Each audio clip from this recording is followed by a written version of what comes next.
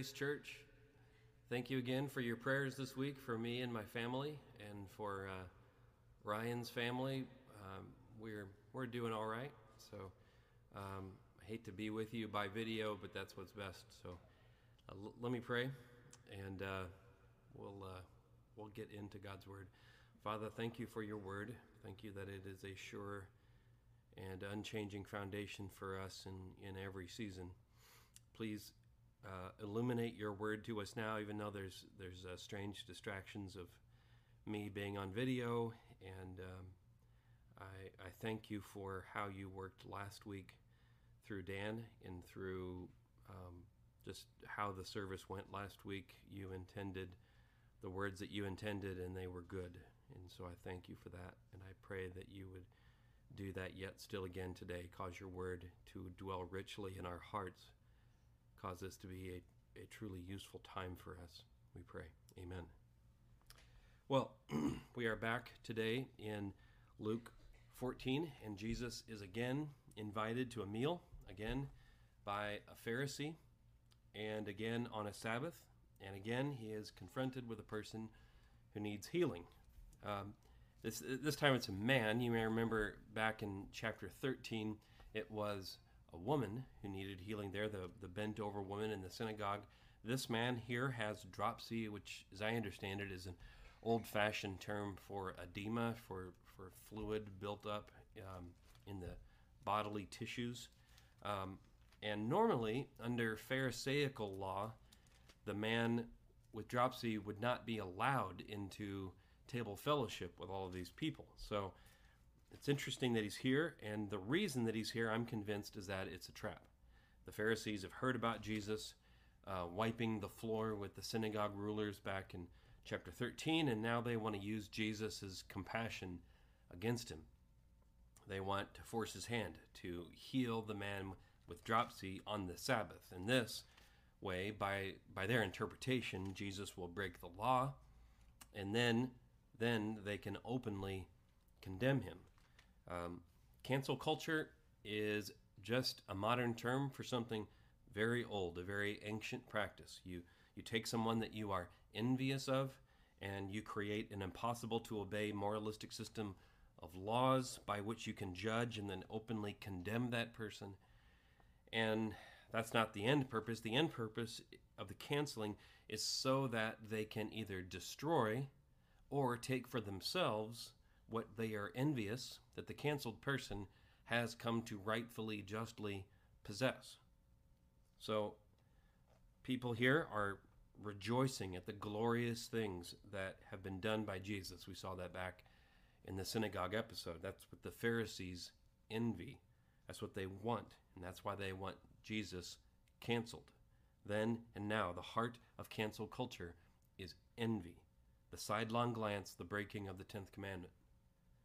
Envy, it ruins everything. It ruins sibling rivalries. It ruins race relations. It ruins churches. It ruins gender identity. It ruins public health decisions. It ruins race relations, friendships, peace in your soul, and it ruins entire nations. But Jesus shows us a better way. It is the only way out of the caustic trap of self-promoting envy. And so let's look at this much better way, because it is as much better a way as life is better than death. So let's look at it now in Luke 14. Jesus enters the lunch, verse 1, and it being a trap and all, everybody is watching him very closely, it says. And of course, Jesus sees the man with dropsy, verse 2, and he knows what's going on. He can put two and two together. And so, verse 3, he asks them the simplest of questions. Is it lawful to heal on the Sabbath or not? And verse 4, they remain silent because they're cowards.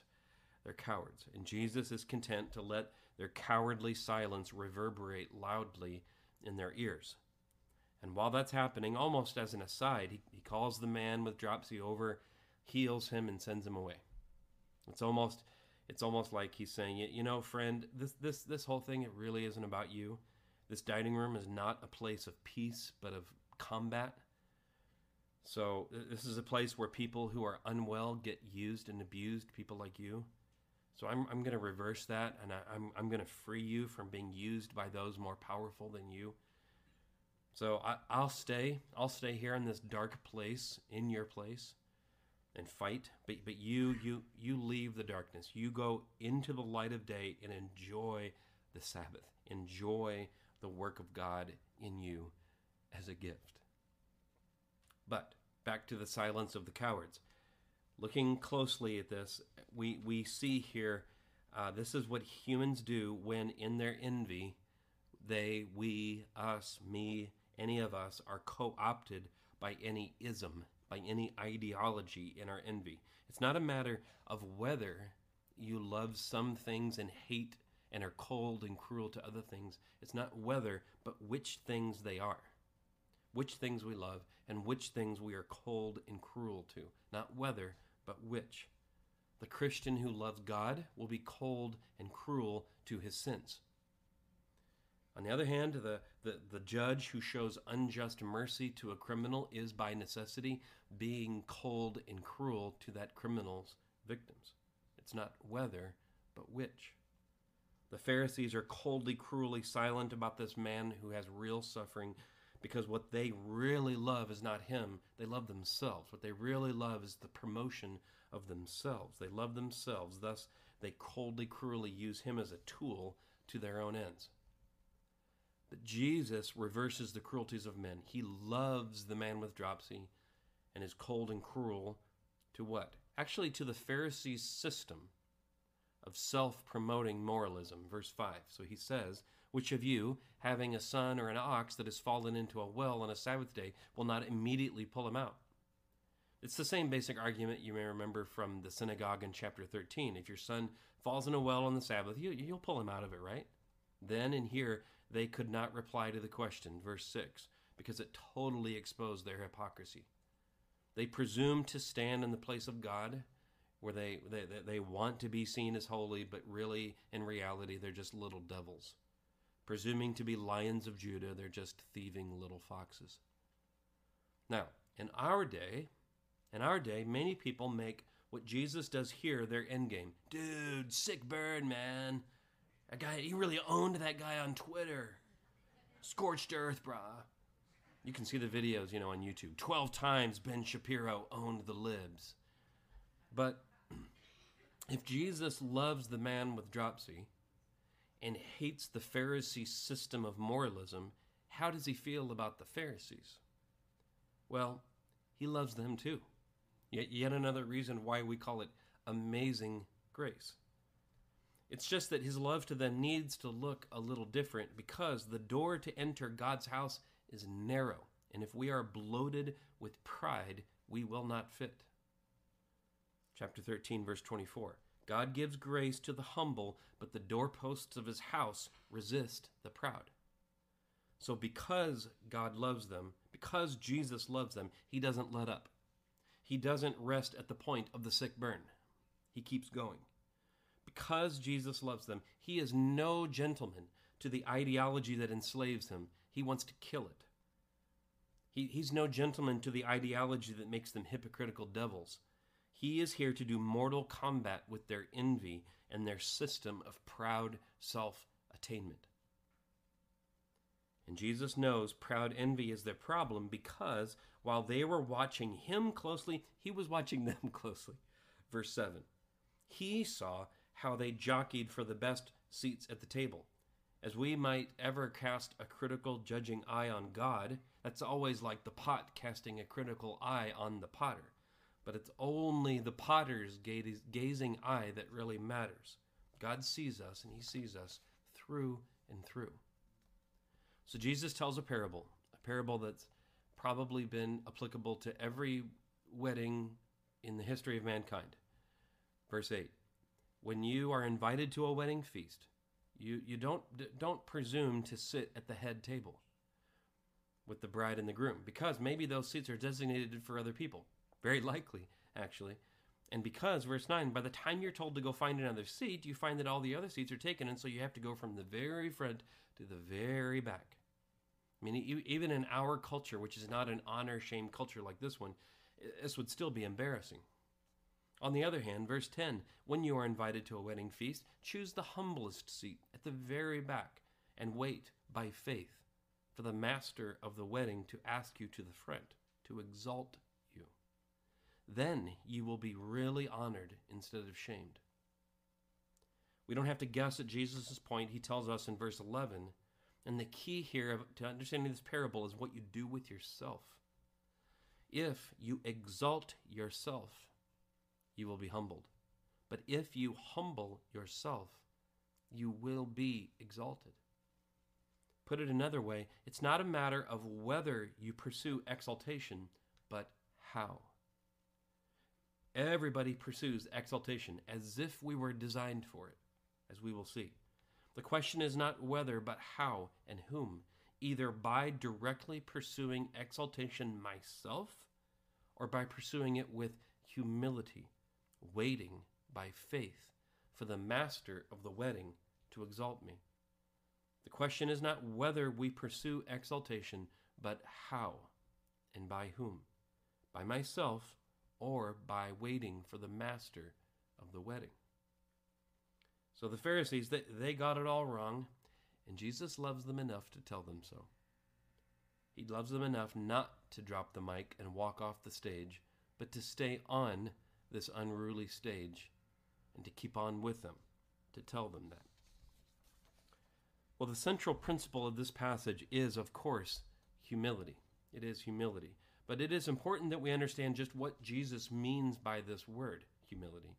Because we often think of humility as the ridding of the self of all ambition and desire. We think of it as the disappearance of the self, the putting the self in neutral, making ourselves inert. But that's not the humility of this passage. This is hard for us because we cannot comprehend that humble weakness could be the pathway to glory. We sin-stained humans have trouble conceiving of any pursuit of glory that is not rooted in envy, naked envy, and self-seeking. Most of our great TV shows follow this plot line of people rooted in naked, self-seeking envy who use other people in the pursuit of their own self-promotion. And we watch that as entertainment. Yet for Jesus, the goal of personal glory is not the problem. Isn't that fascinating? It's not the problem here. The question is how and by whom. Because this has been the theme of the Bible from the very start. The problem of the Garden of Eden is that we lost our glory there. And we've been trying to recapture it ourselves with tree branches and animal skins ever since. We were always meant to be God's idols, to be images of Him and His glory to the created world. We were made to be robed in glory.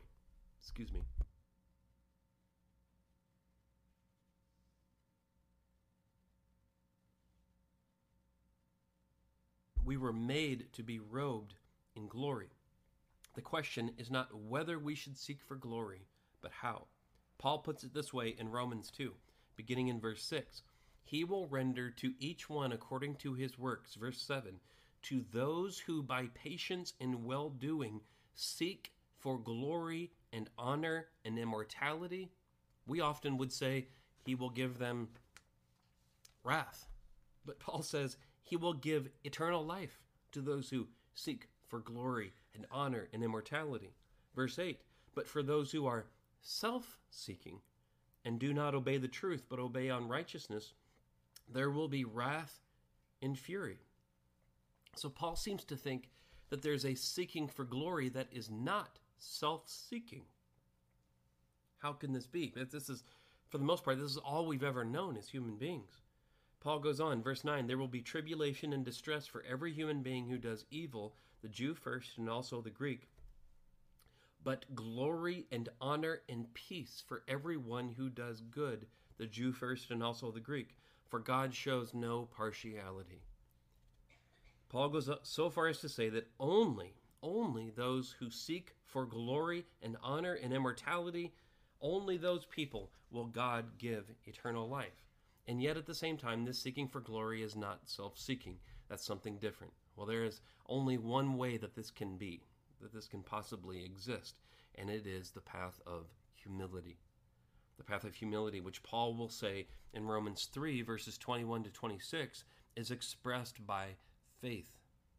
Humility gives up self-effort and requires faith in another completely in order to do that which is necessary to achieve what we desire, what is our ambition. Thus, faith is the outward expression of humility. The ambition for glory remains, but humility rests and trusts completely in another by faith in order to accomplish that mission of glory. And thus, humility, showing forth in faith, leads to glory. But how? Because even Jesus would say in John 8 that I don't seek my own glory. Faith glorifies the object of our faith, the one we rely upon. Faith shines a bright light on the one we trust in. The one who gives the strength and gains the victory gets the glory. But when one shifts their faith off of themselves and onto God, it just so happens that the one we rely upon is infinitely glorious. His glory is limitless. And part of his glory is a limitless generosity. In response to our glorifying him by our little faith, he generously, lavishly exalts us with him. He shares his glory with us. Because by our faith, we did the thing that the world most needed, to see the gloriousness of the grace of this God. Okay, so here's where this is most vividly put in Scripture, in Philippians 2, starting in verse 5. Philippians 2, starting in verse 5. Have this mind among yourselves, which is yours in Christ Jesus, who, though he was in the form of God, though he was equal and equally exalted with God, he did not count equality with God a thing to be grasped. His exaltation with God was not something that he held on to selfishly, but instead he emptied himself, taking the form of a servant and being born in the likeness of men. And being found in human form, he humbled himself even further by becoming obedient to the point of death, even death on a cross. Therefore, because he humbled himself, God has highly exalted him, verse 9, and bestowed on him the name that is above every name, so that at the name of Jesus every knee should bow in heaven and on earth and under the earth, and every tongue confess that Jesus Christ is Lord. There's the exaltation. But where's the glory? It says, to the glory of God the Father. So these Pharisees, they think that they've invited Jesus into their meal, into their inner circle, but it turns out it's Jesus who's hosting them at an invitation meal to tell them, you're really on the outside. You show it by your anti-God, cold cruelty, using that poor man to cancel me to promote yourself. But this just shows that you're outside the master's house. But I'm here to invite you to the wedding feast that the master of the wedding has gone off to prepare. And not only do I invite you, I'm preparing the path for you to follow to get there. And I will keep blazing the path all the way to the point of the cross. For there I will debase and humble myself completely. I will be stripped naked and beaten and disrobed of every shred of dignity and nobility that I have ever had, just like Adam and Eve in the garden. I will do it for you. And I'll be nailed to that cross for you. For you. But 3 days later, I will be exalted. The Father will seat me at the head table of the wedding. And there I will wait for my bride, and there will be plenty of seats there, one even for you. If you trust me in what I will do to accomplish that for you. And if you follow me, if you follow my path of humility that must go down in order to go up. First the debasement, first the humbling, and then on the other side of that, the exaltation. Pursue the exaltation that only comes on the other side of humility. This is not about forgetting any ambition for exaltation. It's about pursuing it down the path by which exaltation is only found by bringing glory to the Father, and that is a path first of humility. The humility that trusts me, that follows me, the exaltation that you will find in my resurrection, in my exaltation, by trusting in me. So pursue glory, the glory that is only found by humility. Humility issuing forth in faith. Faith in me, faith in Jesus alone.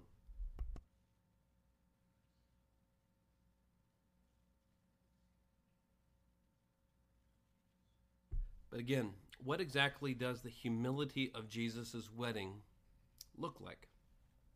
There is a word that I have now heard used across 4 different generations of Christians.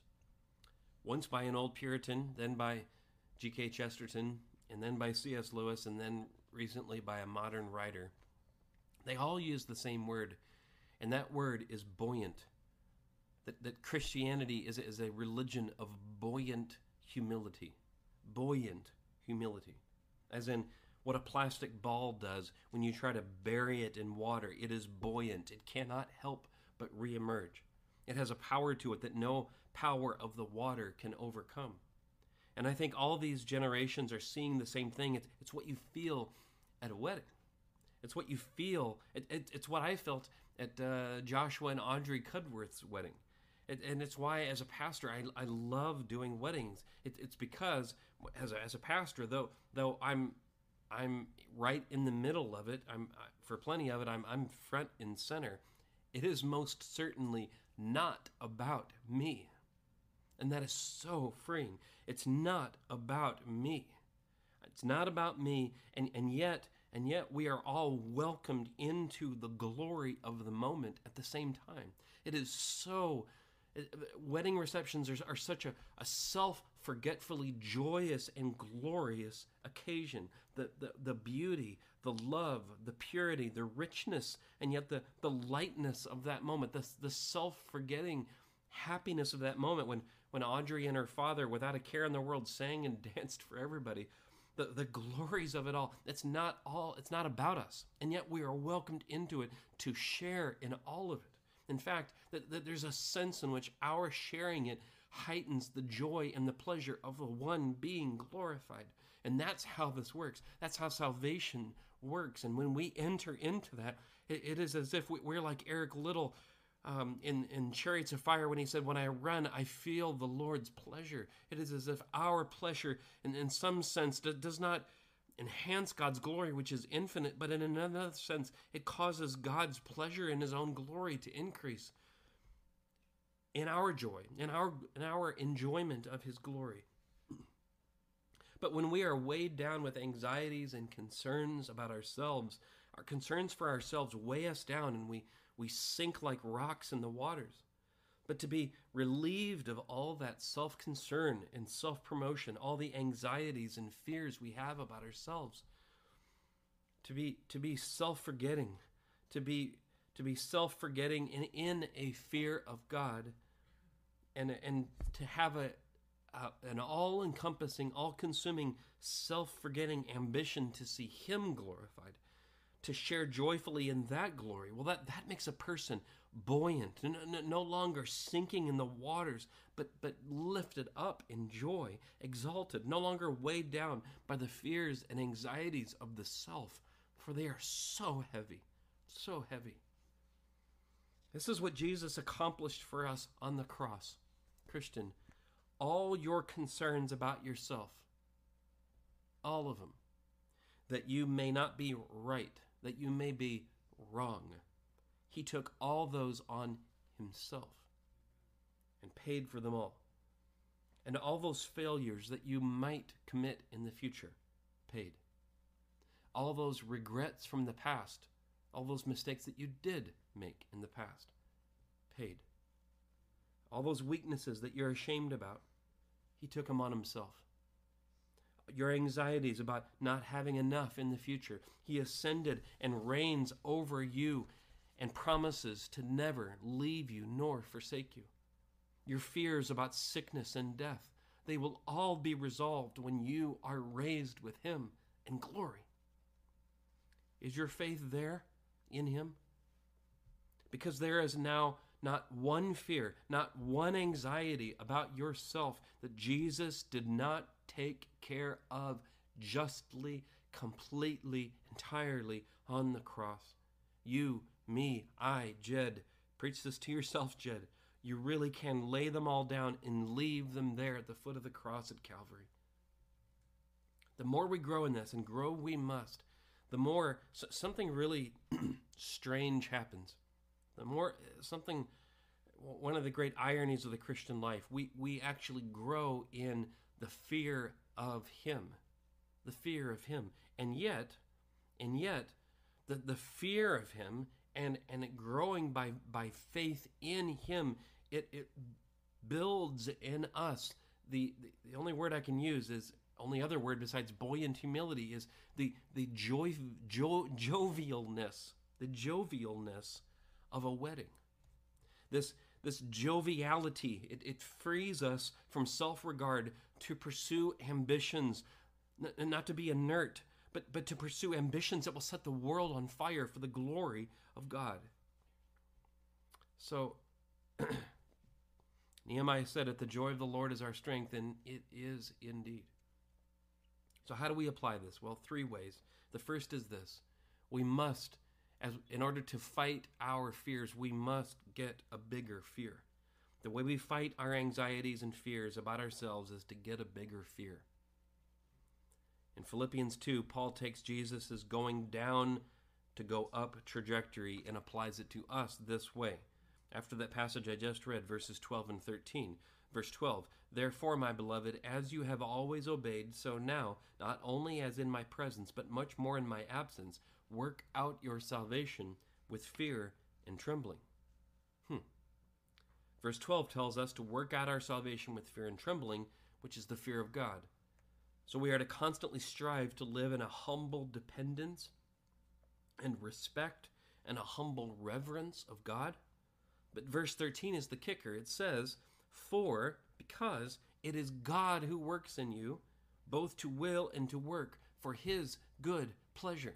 So here's the irony. The more we focus on this God, the more we respect Him and humbly revere Him and intently discern what He wants and rely on Him to do it, for it is Him who is working in us so that He's the one who gets the glory. Here's what we discover. The more we discover about Him, the more we discover that He Himself is a jovial God, that He Himself is a happy God who wills and works for pleasure, for His good pleasure, which is then our good pleasure as well. The more we humbly fear this God, the more Jesus' promise to us back in Luke 12:32 comes true for us. There where He said, fear not, little flock. Why? Because we learn over time that it is our Father's good pleasure, same words there, to give us the kingdom. This is a jovial God. And the more we fear Him, the more ironically we experience the joviality of God, the good pleasure of God. And the more we leave ourselves with Him humbly, the more He will give us back to ourselves, enriched, glorified, and taking possession of the entire kingdom. People who are fearless, filled with ambitions for glory, though humble the entire time. One of the great ironies of Christendom.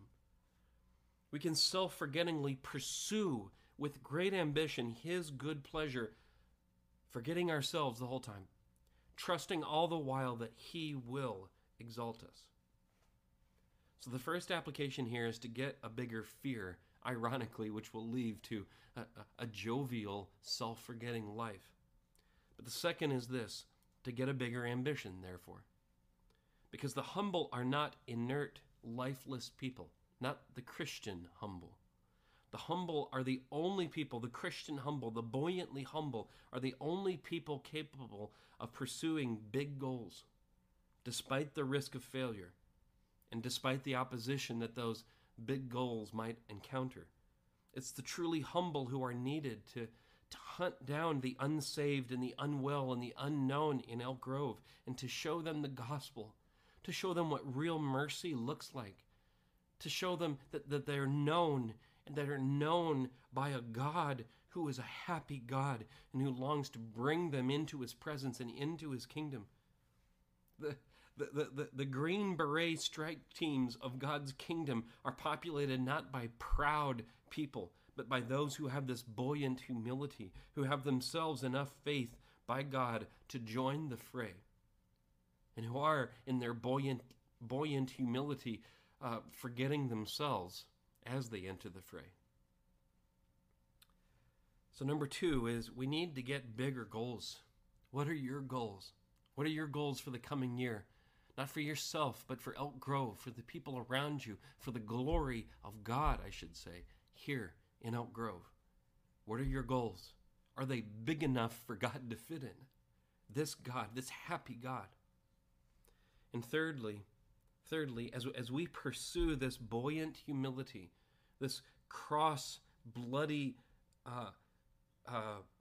humility-drenched buoyancy, as we pursue this jovial hope, along the way, this is not so much an application, but just something to look for and to watch for.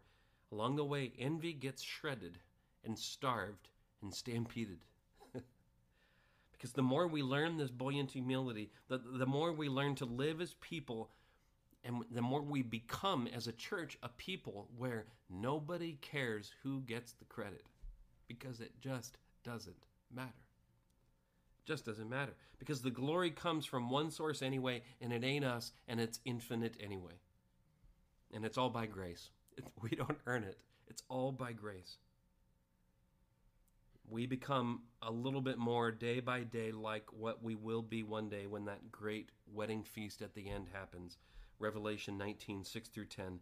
Then I heard what seemed to be the voice of a great multitude, like the roar of many waters, and like the sound of mighty peals of thunder, crying out, Hallelujah! For the Lord our God, the Almighty, reigns. Let us rejoice and exult and give him the glory, for the marriage of the Lamb has come, and his bride has made herself ready, and it was granted her to clothe herself with glory, with fine linen, bright and pure. For the fine linen is the righteous deeds of the saints, righteous deeds done by faith. And the angel said to me, write this, blessed are those who are invited to the marriage supper of the Lamb.